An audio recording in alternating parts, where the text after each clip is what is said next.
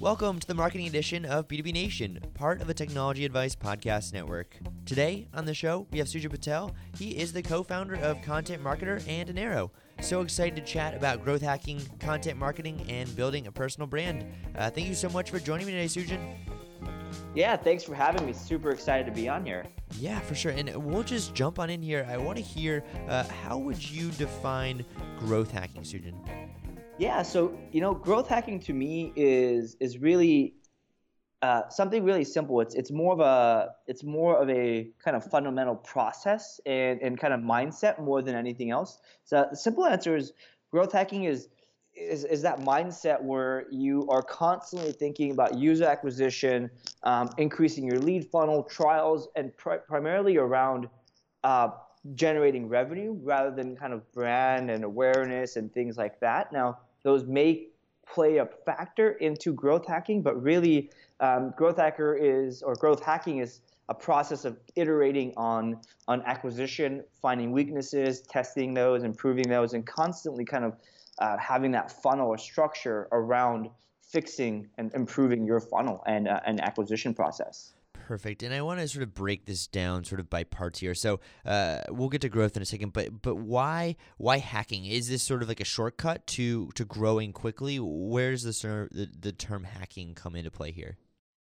Yeah. So when you talk about growth, a lot of this can be done through kind of hacks. And why it's hacking more than a marketing strategy is that it's not always going to be scalable. So you can growth hack at 0 customers, you can growth hack at 100, you can growth hack at 1,000, at 1,000 or 10,000 or 100,000. You may not be as impactful. Your growth hacks may be tactical more than strategy. And so I think really the term hacking it comes from. It's not a scalable process yet. It's not a full-fledged strategy. It's really picking apart those weaknesses and really going fast-paced to get it done get it done fast rather than the best way to execute. So, iteration is really the key with growth hacking. Is this like an SMB startup sort of thing, or can a company like an Oracle, for example, growth hack their way through, a new product launch or something like that? What would you say there? I think, to be honest, I think Oracle and larger companies could use growth hacking more than ever because of the kind of size of an organization, they're going to be slower than ever to move. They have so many kind of moving parts that you really need somebody that's there or a process that's there that's just like, let's just go get things done and let's get this thing out there. And instead of going and trying to launch or come up with something that's perfect, come up with something that's an MVP and then make it perfect through iteration.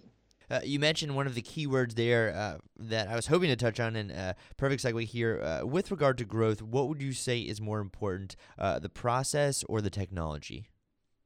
I think the process and the flow of how you and the mindset of how you think about something determines the technology, right? So if you have a process that you can do with minimal technology that you can do tomorrow, great, even better. If you have a process that needs a few technology pieces to get things done, at least what you're doing is you're figuring out you're leading with the outcome in mind rather than technology that can help you reach your outcome. Speaking of that process and of trying to make sure that you have the right technology developed, I think a lot of marketers in the past year or so have really, really looked at content marketing sort of in a new light and really wanted to. I think growth hacking is really sort of the perfect structure to have this conversation around because I feel like there's so many marketers out there trying to growth hack their way through content marketing. How have you, Sujin, seen content marketing change in the past year? Yeah, it's a great question. So content marketing has constantly evolved. I mean, you think about it, it was called inbound marketing a few years ago. It was really blogging even before that. It was SEO copywriting, well before that. So I think content marketing is going to be around for a while, at least that term. Where it's shifting and where it's changing is focus on quality rather than quantity. Also focusing on building an audience and building trust with your audience, right? Rather than just going after, let's say, for leads or for SEO, growth, content marketing kind of consists of education, trust building, building an audience. SEO is definitely comes to mind with that, will also come along with that. And then lastly, it's like lead generation again from that audience that you've built that trusts you and you've helped educate throughout the kind of 3 months, 6 months, year. I think most people mistake content marketing for creating content, right? Like if you're creating content and you're not actually doing a big push around promotion of the content, getting the word out, doing a, a big campaign around like actually marketing the content, then you're just writing copy. And I think that's kind of a common misconception with content marketing. It's that I will create it and I'm magically going to get my audience or build a new audience. What are some additional challenges that you have seen with regard to folks trying to sort of growth hack their way to content marketing, just in order to, I guess, better troubleshoot any potential problems that arise for folks looking to try this method? Yeah, I mean, the first and foremost is people get stuck with writing what's the right copy to write. What should I be writing on? What should I focus on? I think that really is the ideation and research phase. It's ideation in terms of writing content that is promotable, writing content that people do care about. I think most people write about what they want to write about, not what would benefit the audience. The second problem I see is there's not enough attention being put into the promotion, after the content is published, like what happens there. And like that is really like the major hurdle. If you think about how much time you should be putting into content marketing in terms of like 100%, 20% of your time is going to be on the content, 80% of your time should be put on the actual promotion, the outreach, everything, all the efforts around after the content is written. So I feel like a lot of people miss out on that part. And that's actually why I built ContentMarketer.io, is that I wanted to advocate and help people facilitate, or build a tool to facilitate going and doing outreach, right? So a simple example, and I like to always kind of dumb it down to the basic form of like, what is the least I can do, or what can I do to get started, is if you're writing a piece of content and let's say you've mentioned tools or people in the article, or you reference kind of other content, reach out to those people and just simply let them know. That alone can 2 to 3x your traffic. And I'm telling you this based off of our user data. So there's definitely some kind of data and information around that. This is another great sort of transition into, just as folks are trying to build out their content and have, I guess, build out an audience for their content, so too must marketers and people in this industry, build their personal brand and try and find a way to relate to folks. So what recommendations do you have, Sujin, for helping our listeners build their own personal brand? Yeah, that's a great question. And I've been in this space for 12 years in the digital marketing space, and I've been working on building my brand half-assed for the last, or really the last like 2.5 years. I put a concentrated effort, and I guess what I'm saying is be consistent. Actually make a decent effort. That's not just one-off. I see so many times people are like, I'm going to build my personal brand. And then a month later, I'm like, hey, how are you doing with your personal brand? Oh, I got busy with this and that. And frankly, like, if you don't have time to build your personal brand, you shouldn't expect the results, right? You're not going to get the results. So I think first and foremost is consistency.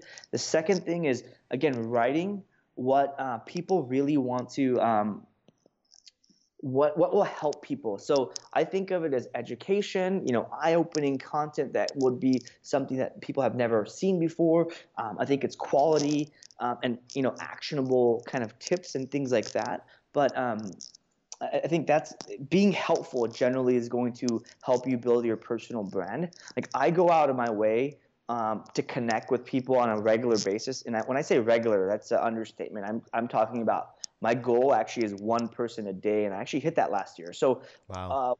it helped me build my personal brand because I actually talked to people, and what I got feedback was that, hey, you're actually not just some like random blogger, you're not just some random writer like you or marketer. You're actually engaging with people, and then that what that ended up doing is helping me build my army of advocates. So I helped a lot of people, and obviously they didn't forget, or some people may have, but the people that like truly get the benefit, they're sharing my content, they're recommending me. So it was really like a personal brand, I think, is pay it first, don't expect anything, be helpful.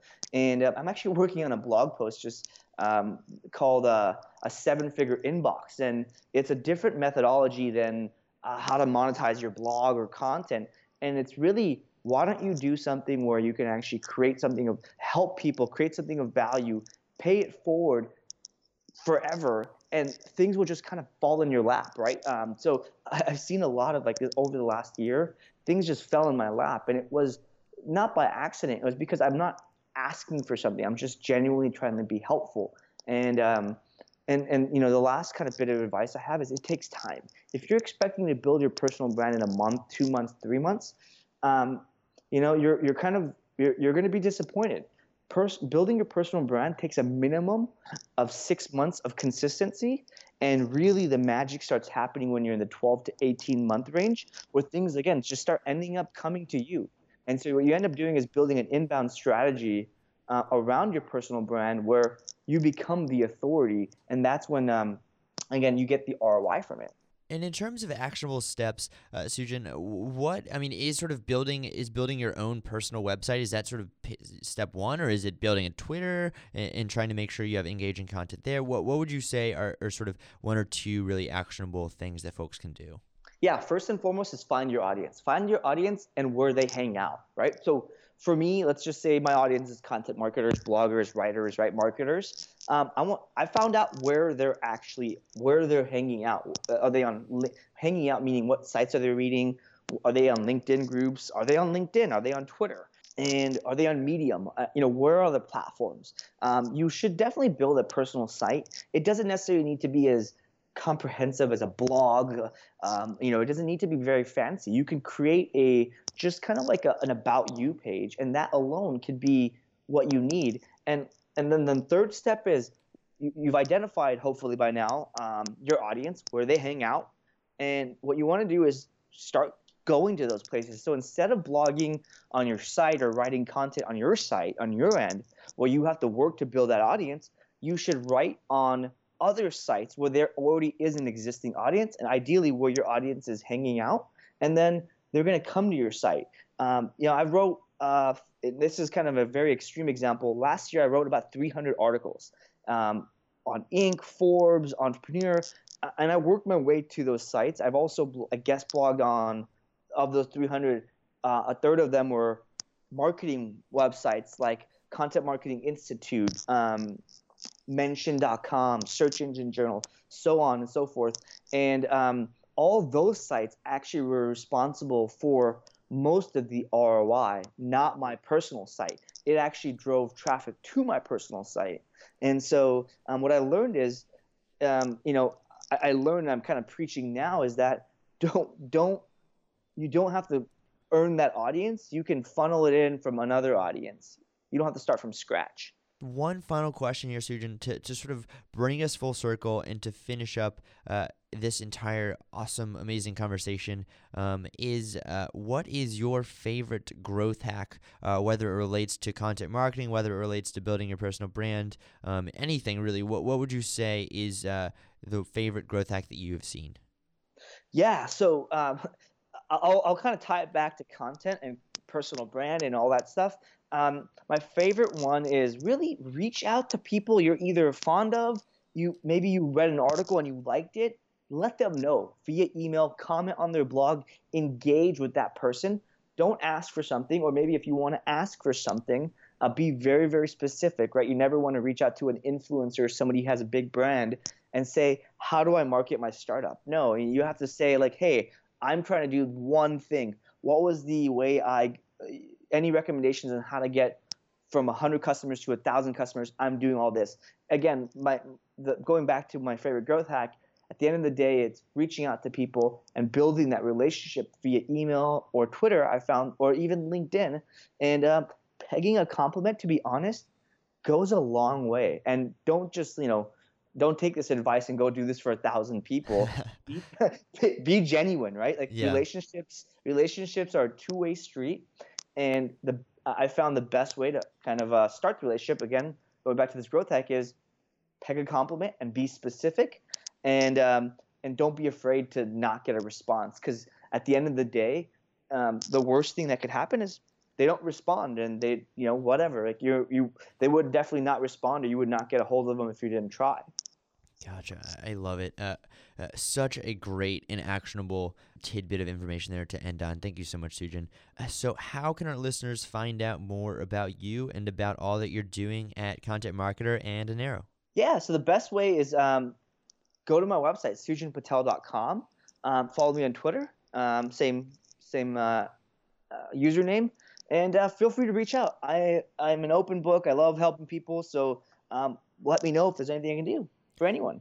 Awesome. Well, thanks again for joining me. This has been such a really, really interesting and helpful and engaging, and check all the boxes, all of them above. So thanks again, Sujin.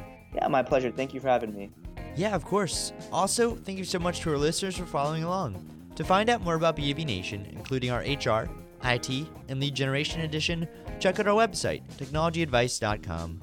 Lastly, if you enjoyed this episode, and only if you enjoyed this episode, please rate us on iTunes. Thanks for listening.